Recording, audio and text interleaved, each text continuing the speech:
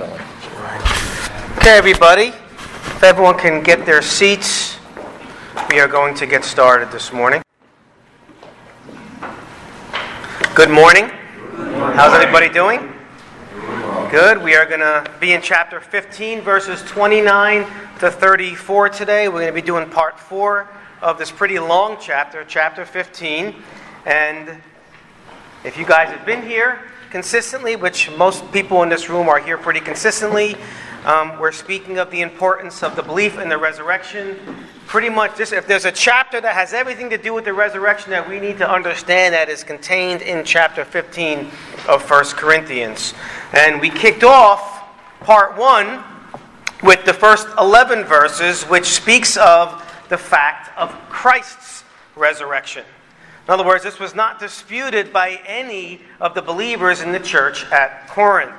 It was part of the gospel presentation, right? The very presentation that was given to them, in which they received and of which they believed. So we can conclude that Christ's resurrection is in fact essential to the gospel message by the very design of God. That is part of the gospel message, that Christ, not only did he live, did he come, did he die, but he also rose from the dead. So Jesus said he would rise, and he in fact did, and he was witnessed by the apostles, right? The apostle Paul, last of all, he says, and more than 500 at once. So there's a reliable source of witnesses that witnessed his resurrection. Then in verses 12 to 19, part 2, Lenny began that chapter, and Paul addresses the problem with some in the church, which was that some rejected the notion that the dead, not Christ, but the dead, the rest of the dead, will not rise one day. And he makes his case for the resurrection of the dead using logical reasoning. Some were teaching that the rest of the dead do not rise. So in other words, they affirmed that Christ did, and they accepted that because he was God, but regular people, they thought, cannot and do not. If anything, they thought the resurrection of the dead would keep them in a forever limited prison of the body. This stemmed from, again, false type of philosophical Gnostic kind of thought that was very prevalent during that day in Greek thought. Again, once one died, the belief was that they were freed from the prison of the body. Also, from the natural perspective, there is a sense in which this is true, because dead men or dead anything do not rise in and of themselves. It's just not what happens naturally. So this was very similar reasoning, if you think about it, that Nicodemus was using. Remember when Nicodemus was talking to Jesus? He came to him secretly. Jesus said, "Truly, truly, I say to you, unless a man be born again, he cannot see the kingdom of God." Right? And Nicodemus was trying to understand what Jesus was saying from a natural perspective. And the bottom line is you can't. Right? What Jesus was saying was spiritual language and supernatural language. Okay? And the resurrection is also something that is not natural but supernatural. So if you're trying to understand it naturally, it's impossible. Right? It can't be done. Verses 13 and 19, just a quick review here, says, "But if there's no resurrection of the dead, not even Christ has been raised. And if Christ has not been raised, then our preaching is in vain, and your faith also is in vain. Moreover, we are even found to be false witnesses of God, because we testified against God that he raised Christ, whom he did not raise. If in fact the dead are not raised, for if the dead are not raised, not even Christ has been raised.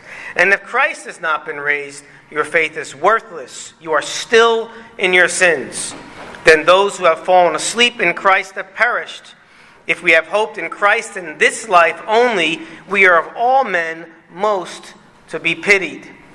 And in those verses, Pastor Len mentioned that Christ is the basis of Paul's argument. For the basis of Paul's argument for the resurrection of the dead, in which they affirmed and believed. There was no denying that Christ rose from the dead. Okay? But we have to ask ourselves the question, who is Christ? Christ was, in fact, a real what? Person. right? He was a man. He was a man. So we're left with the logical argument, if you take what they're saying, expressed in the following words. You say dead men don't rise. And Christ was a man, therefore Christ did not rise. That's what would happen if we take their way of thinking. But in fact, Christ was a man, and Christ did die, and he rose from the dead. Therefore, since Christ is a man and rose from the dead, we can say that dead men do in fact rise. And then Paul says some head-scratching things that we can't just sweep under the carpet in these verses. If Christ hasn't been raised, he says that our preaching is useless, our faith useless, and we are still in our sins, implying, to my understanding, that if Christ didn't raise, he wasn't who he said he was. You know? And if our belief is in a false Christ, or anyone's belief is in a false Christ, then we are not saved. And all those who died believing in him are still in their sins. Moreover, our hope in a future is really just fantasy, because our future rests on the resurrection of the dead, of which Christ is the first fruits and the basis of. Then Pastor John mentioned in one of his points on what first fruits was and is, if you remember, that it was a physical provision if you go back into the nation of Israel in the Old Testament, but now is an eternal provision. And I believe that provision is a kingdom with a new shell, unlike this one, that is incorruptible and in his presence forever. Right? So in those verses 20 to 28, we read those, and I believe that those verses kind of flesh out the following syllogism, that Christ was and is a man, Christ rose from the dead, therefore dead men do rise.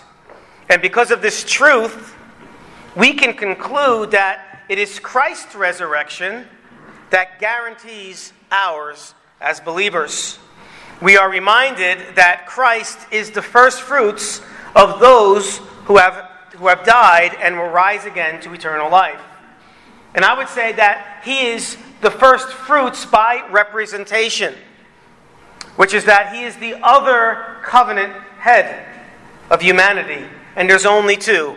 We have the first one, who is Adam, and the last, and we need to understand that it's the last. There's no second. Sometimes we say that. That might imply that there's a third. There's just the first, who was Adam, and the last, Christ. Right? And I personally believe that this is the key to understanding the whole purpose of God and the whole Bible. 1 Corinthians chapter 15, verses 21 to 26 says, "For since by a man came death," that is Adam, right? "By a man, Jesus Christ, also came the resurrection of the dead." In other words, dead men can't and won't rise in Adam, but can and will in Christ Jesus. Verse 22, "For as in Adam all die, so also in Christ all will be made alive. But each in his own order. Christ, the first fruits. After that, those who are Christ that is coming." In other words, there's no group here. There's no third group here. That's it. It is Christ first, then all believers, past, present, and future, when that day comes, when he comes back and there's judgment. Verse 24, "Then comes the end, when he hands over the kingdom to God and Father, when he has abolished all rule and authority and power. For he must reign until he has put all his enemies under his feet, and the last enemy that will be abolished is death." And I love this. Death is only part of this fallen age which was sown in corruption. There is no death in God's kingdom which will be recreated and incorruptible in the future.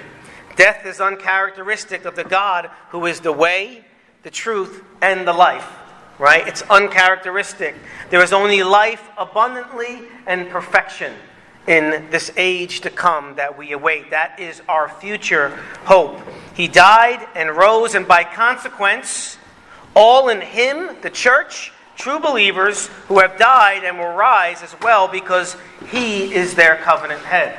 We have an awesome, wonderful covenant head in Jesus Christ. He forever represents his people. Romans chapter 6, verse 5.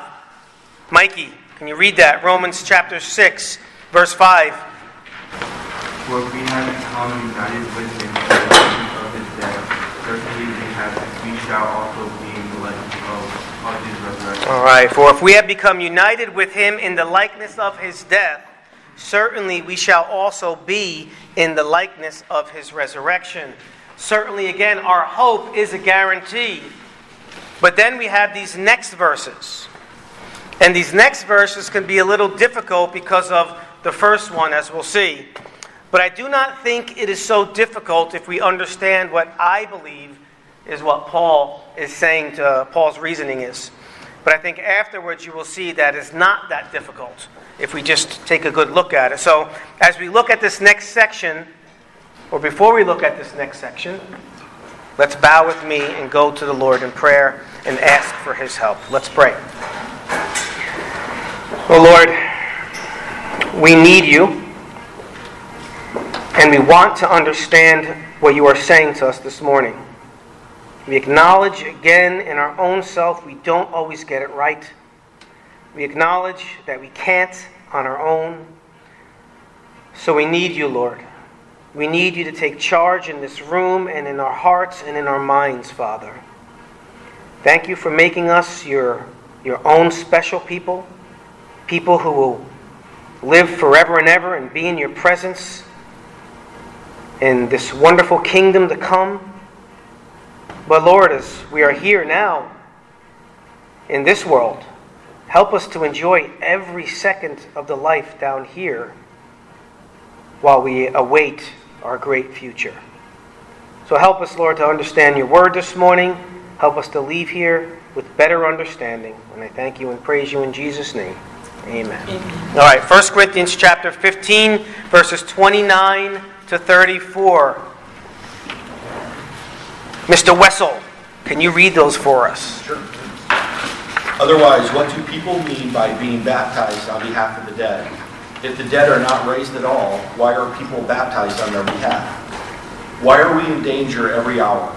I protest, brothers, by my pride in you, which I have in Christ Jesus our Lord. I die every day. What do I gain if, humanly speaking, I fought with beasts at Ephesus? If the dead are not raised, let us eat and drink, for tomorrow we die.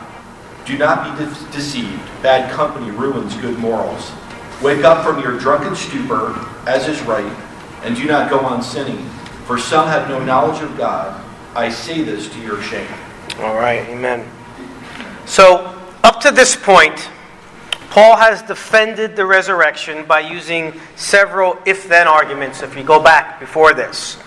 He now expresses the meaninglessness of the practice or pursuit of certain things if, in fact, the dead do not rise. And I have that in the paper. I just wrote this, just something for us to help us just as we go on further.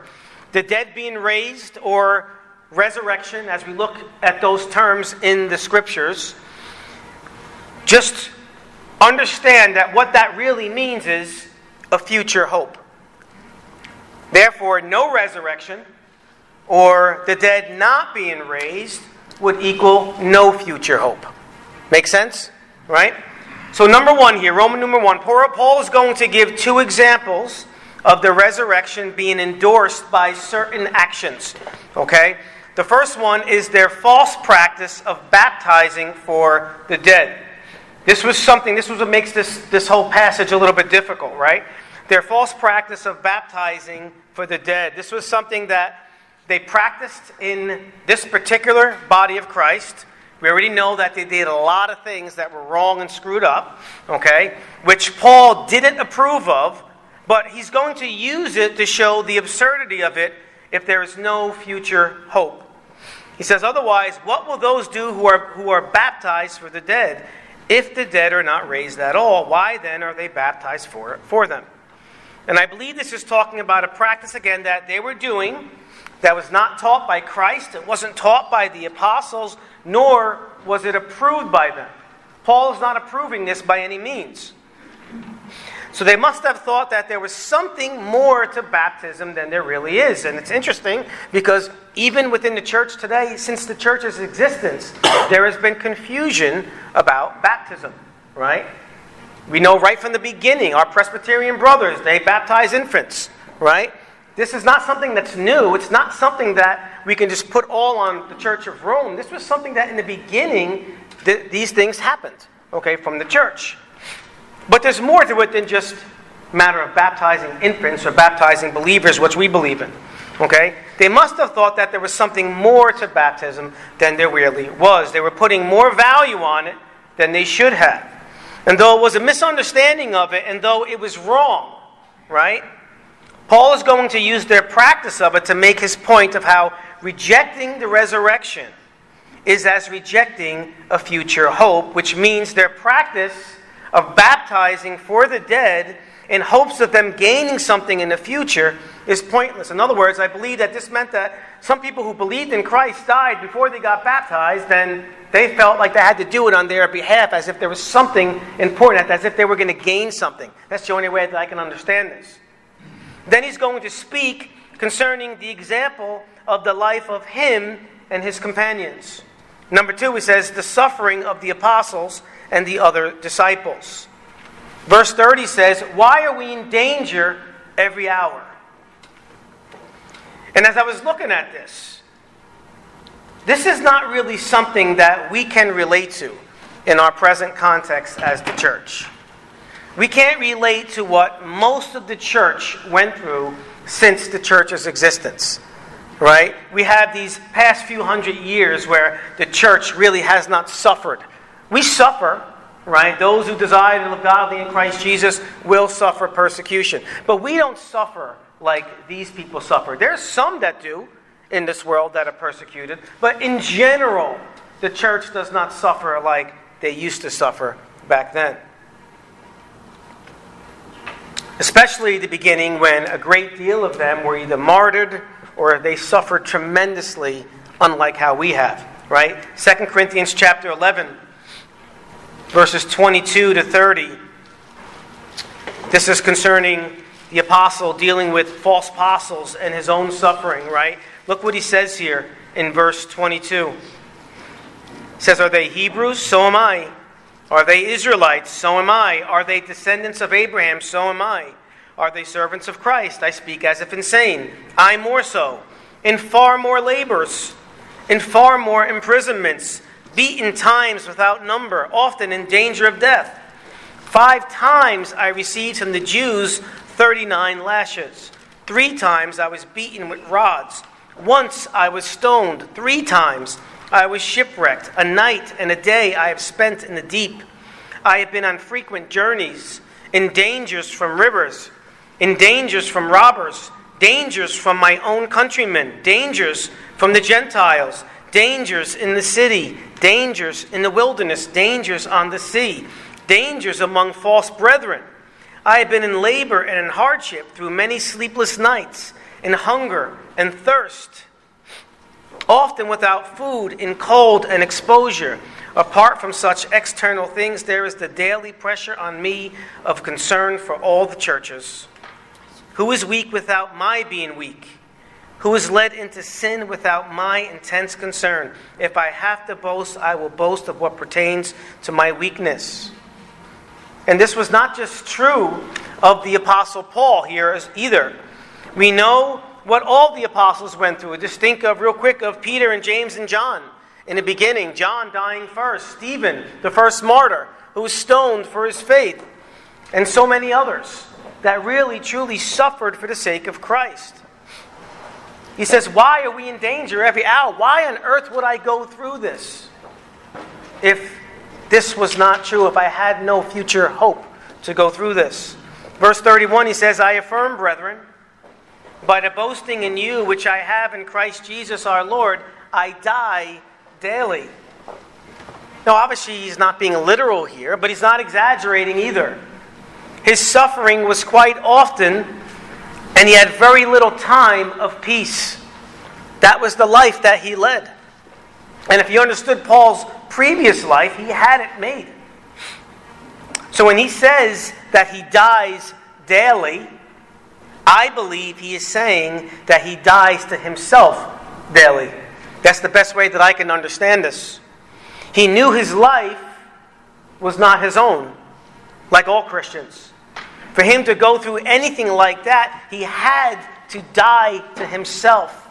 He had to reel himself back in always and put himself under the mindset that God is my master, right? He is my Lord and he is my Savior. Dying to self is the way of discipleship. If you want to be a disciple of Jesus Christ, you must die to yourself and understand that our life is not our own. Secondly, dying to self is the key to a rich and fulfilling Christian life while we are here on this earth. I think we all want that. We all want to enjoy Him. We want to have a rich, fulfilling Christian life. Well, that's not going to happen if we do not die to ourselves. It's so important. Galatians 2:20. Sharon, Galatians 2:20. You want to read that? I have been crucified with Christ, and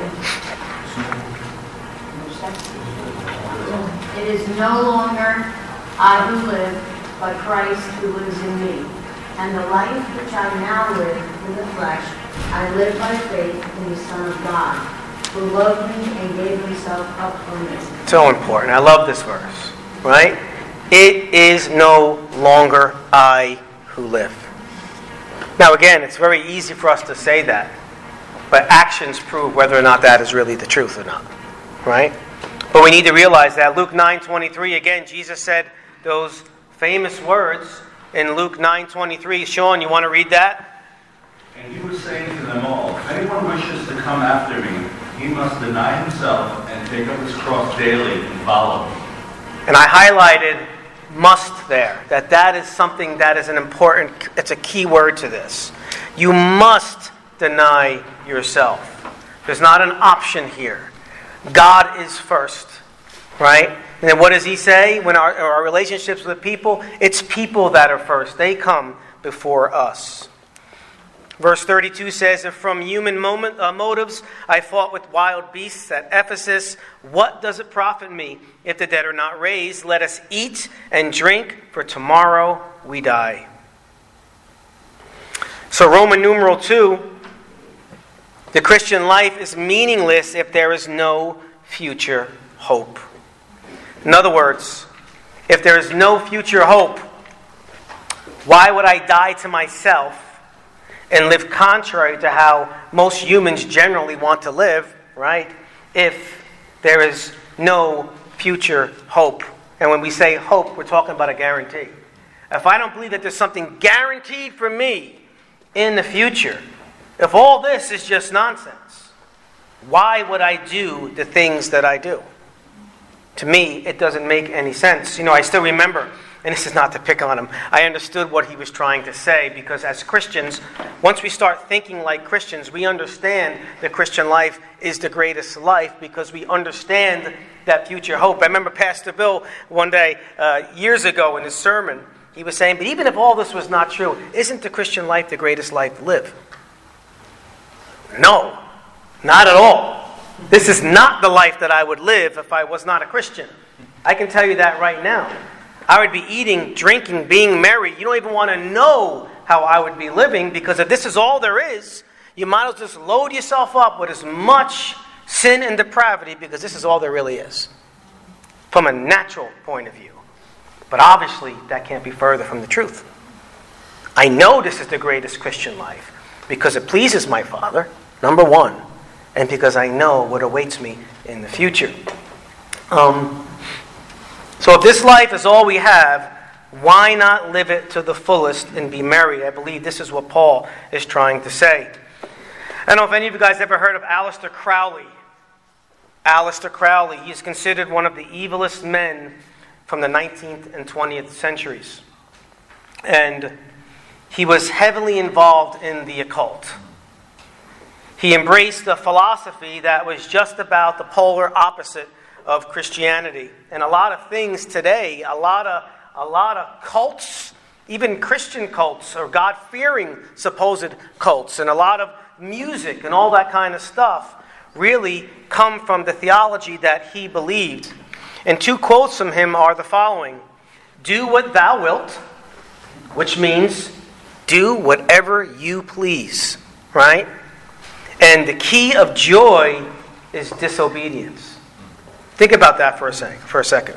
And what that means, again, is disobedience to the Christian values that he was taught. He was raised by a Plymouth Brethren family. They were pretty solid in the Scriptures, right? And he obviously rejected that in his pursuit of sin and depravity. And this was what he came up with. So Paul is saying that if there's nothing in the future, Crowley would be correct. You might as well just do what he says. But we know that's not the truth. He didn't have to put food and drink here, but he did for a good example, because our natural selves likes to indulge and have in excess. That's the depravity of the flesh. Do we not see this in the world? This is what we see in the world. This is what the world teaches and preaches. There is the concept of wanting more and more and more in order to be happy. And yet it's only temporary. But if all we have is temporary, then why not? Then why not, if this is all you really have? So I would say that is the correct way of thinking and living, if in fact none of this stuff is true. There's no resurrection. None of it is true. But then there is the phrase, but God, right? There is that big important phrase, but God. We know there is a God. And we know how He is because He revealed Himself to us in His Word, right? We know what He wants. We know He wants from His people, from His children. Why? Because He has revealed it to us in His Word. And we know what He did for us because He has revealed it to us in His Word. And what do we do, church? We believe it, do we not? We believe it. We believe everything written in this book. Even if we can't understand it. Lean not on our own understanding, yet we believe this. So one has to wonder where so many false ways of thinking came from. So Roman numeral 3, where did all the misunderstandings that the Corinthians had come from? I mean, listen, they've had a lot of misunderstandings that you really only see in this church. You don't see it in some of the other epistles. Not that they didn't have problems, but we really see a lot, in particular, in this church. And I think the short answer is one that is twofold. Number one, we have to be reminded that mankind is corrupt in all of their being. That's what it means to be totally depraved. In James chapter 1, verses 14 to 15. Alvin, do you want to read that? James chapter 1, verses 14 to 15. But each one is tempted when he is carried away and enticed by his own lust. Then when lust is conceived, it gives birth to sin. And when sin is accomplished, it brings forth death. Now the reason why I said this verse, again, because lots of times when something happens, when there's sinfulness, Christians don't like to own up to it and they like to blame the devil. We don't need the devil to sin. As a matter of fact, the devil doesn't make us sin. He can deceive us, that's the next point. But we sin naturally in and of ourselves because that is who we are by nature in our flesh. Genesis 6:5 says, Then the Lord saw that the wickedness of man was great on the earth, and that every intent of the thoughts of his heart was only evil continually. That's a pretty strong, absolute, detailed verse of what mankind is on their own as represented by Adam, the first federal head, right? Any false way of thinking stems from an evil heart. And then number 2, the powerful influence of Satan and his demons. Ephesians 6:12. Dino, you want to read that? Ephesians chapter 6, verse 12? It's on that paper there. For our struggle is not against flesh and blood, but against the rulers, against the powers, against the world forces of this darkness, against the spiritual forces of the wickedness in the heavenly places. Amen. And Pastor just got done finishing Ephesians, so we were reminded of this, right? There is a real struggle out there. There is the evil forces of Satan and his minions, right? That is something that we do have to wrestle. Understand, they can't have our soul. He knows that. But he can deceive. He would love to do things so that the church would be out of order. And we can never forget that Satan is at work in this world, and he wants to bring confusion, in particular, to the church. And that's not how God would have it to be. Right? So then number 4, Roman numeral 4, the remedy. The remedy. Remove evil from among you. So Paul gives them a remedy by first stating what I believe is the obvious.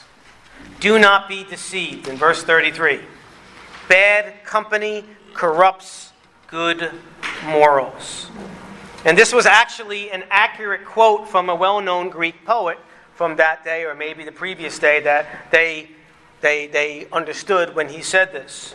And Christians have the same sinful flesh as non-Christians, do we not? I can sin as good as anybody, right?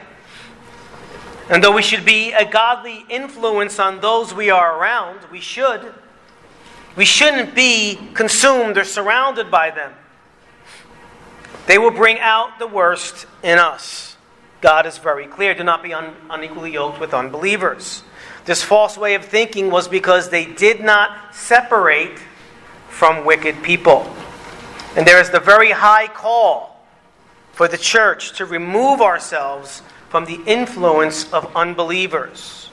And also to remove ourselves from evildoers within the body of Christ. In other words, there can be sinning believers within the body, true believers, but maybe they're in a state where they are rebelling, and they are sinful.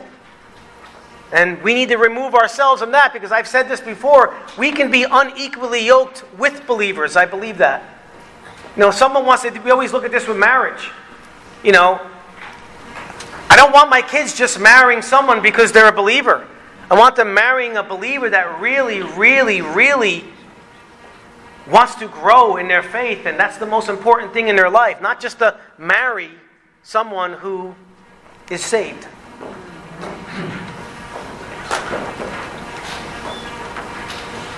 First Corinthians chapter 5, verse 6, concerning on accepting immorality in the church.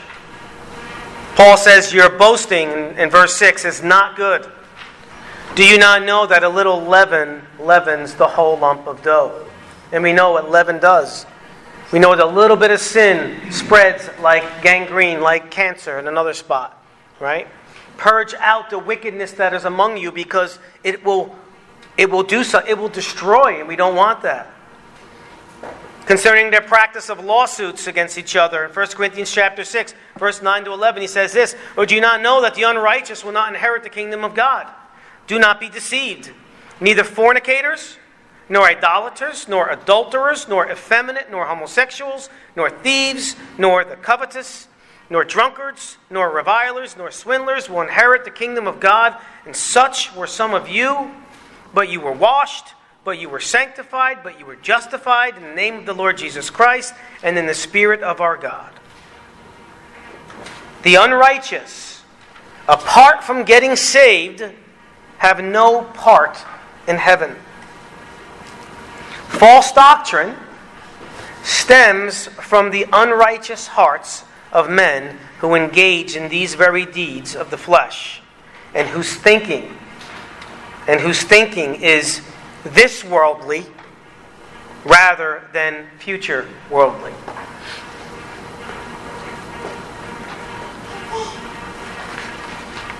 Second Corinthians chapter 6, and these are very popular verses, verses 14 to 18. John, you want to read those? Well, there's 3 Johns. I meant John Damon, but whoever. Go ahead, John Damon. Do not be bound together with unbelievers, for what partnership have righteousness and lawlessness, or what fellowship has light with darkness, or what harmony has Christ with Belial, or what has a believer in common with an unbeliever, or what agreement has the temple of God with idols. For we are all the temple of the living God, just as God said, I will dwell in them and dwell among them, and I will be their God, and they shall be my people. Therefore, come out from their midst and be separate, says the Lord. Do not touch what is unclean, and I will welcome you. And I will be a father to you, and you shall be sons and daughters to me, says the Lord Almighty. Amen. So again, I like when it says here, do not be bound together with unbelievers. It doesn't mean that we remove ourselves from the unbelieving world. We can't do that. We are in this world. How would anyone ever even hear the gospel of every believer completely remove themselves? That is not what he's saying here. But again, we should not be bound together. In other words, we are consumed with them. They consume the majority of our time. We must be bound together with believers, right? People of like mind, so that we can encourage one another, build up one another in the most holy faith, so that we can be a good influence when we are not around the believers. So important. Verse 34 says, become sober-minded as you ought, and stop sinning. For some have no knowledge of God. I speak this to your shame. And I think what he's saying here first is that we need to think clearly. To think clearly. To become sober-minded is an interesting word, and I'm going to do my best to try to understand it. But in the Greek, it's in the aorist tense, and it's active, and it's in the imperative mood. And aorist with the imperative does not indicate time, where oftentimes aorist is past tense, but in the indicative it does not indicate time. So I believe this means to become as you were, or come to your senses. Come to your senses. The senses that were given to you when you got saved. The new way of thinking that has been granted to you with the eyes being open. Come to your senses. Those who have no knowledge of God are those who are void of the Spirit, and they cannot understand spiritual things. So those ones that were teaching something false did not understand spiritual things, and they were allowing themselves to be influenced by these false teachers. So we're not to remove ourselves from the unbelieving world, but we are not to be consumed with them either. When we remove ourselves, we can begin to think the way that we ought when we are surrounded by the truth and people who believe the truth in the way that brought salvation to us. And then he tells them to stop sinning. He tells them to stop sinning. So secondly, this means to live holy. To live holy. What is shameful to them was the fact that it ought to have been them influencing those without knowledge, rather than them being influenced by those without knowledge. It shouldn't be that way. It should be the opposite way. And any time we are not where we should be in this walk, I hate it when I am not where I need to be in Christ Jesus. And if I find myself where I am not where I ought to be in Christ, it is shameful. It is shameful because He saved us for so much more. Again, our salvation is for Him. We need to think of our salvation not selfishly, but we need to think of our salvation as something that is for the very one who created us, the very one who saved us. So I'll close with this. We must ask ourselves where we can get better. We should always reflect when we're looking at Scripture and we're reading it. And we need to ask ourselves where we can get better so that God can be more honored in this life until He calls us home. That is the Christian walk. That's the Christian life. I want to be better every day He wakes me up. It doesn't happen every day, to my shame. But I want to be better every day He gets us up. So I hope that was clear. Again, it's not an easy chapter. Any questions? Any comments? Sean? What is baptism for the dead? I believe what the practice was that they were baptizing. They were being baptized in place of believers that may have believed but weren't baptized, and they were being baptized for them. So let's just say if you died and you weren't baptized, I'm getting baptized for you. That's what I think it means. To try to save. I don't think it meant to try to save them, because I don't think they believed that baptism saved. But I think that they thought that there was more to it, that there was some kind of benefit to it. That's the only thing. I mean, it's been one of those things. I've read every single commentary from the Reformers to everyone present day right now, and no one is in agreement as what this means. It brings a lot of confusion. So for me, that's what makes the most sense to me. They were doing it. They were baptizing for the dead. We know that's not something that was taught anywhere. Some people said it could have been that they were washing bodies. When they died, just like we do now, we get them prepared. They look better sometimes dead than they did when they were alive, in hopes of something in the future. Then again, maybe that goes a little bit to what I'm saying. But again, that's what I think it means. Because I read something where it said that that's a practice done in Mormonism. Well, yeah, but this is way before Mormonism. So I mean, yeah, that's why I said in the beginning what makes this section difficult is here it starts this section with a verse that is completely, what does this mean? And then you look at the original language, you look at the Greek, and it's not like a bad translation in the English. That is kind of what it's saying. So that's my take on it. And I won't say that that's infallible, because it's not. But that's my take on it. But I tell you what, it makes sense to me what he's saying, because if I go back to it, where was that?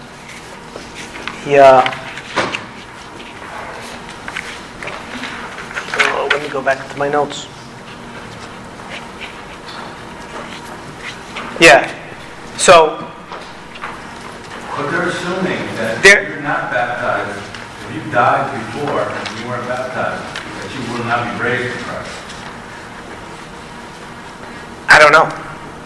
Maybe. Again, it could be a salvation type of thing, but then if they thought that saved, and they weren't saved. If they believed that baptism saved you, and Paul goes out of his way to this church, that this was a believing church, he's getting on them because there were false teachers in this church, or just false teachers among them, and they were doing a lot of things that were wrong, right? So if they're doing a lot of things that were wrong, Paul had to correct them in their thinking. You can be saved and still have a misunderstanding of something, but I don't know if you believe that baptism saves you, then that's a complete misunderstanding of the gospel. I can't say someone's a believer if they believe that baptism saves them. So I don't know if it means that. Again, so I think he's saying he's going to give, number one, I said Paul's going to give two examples of the resurrection being endorsed by certain actions. That's what I believe. So I believe that he's going to use their false actions. Why on earth are you doing this if the dead are not raised at all?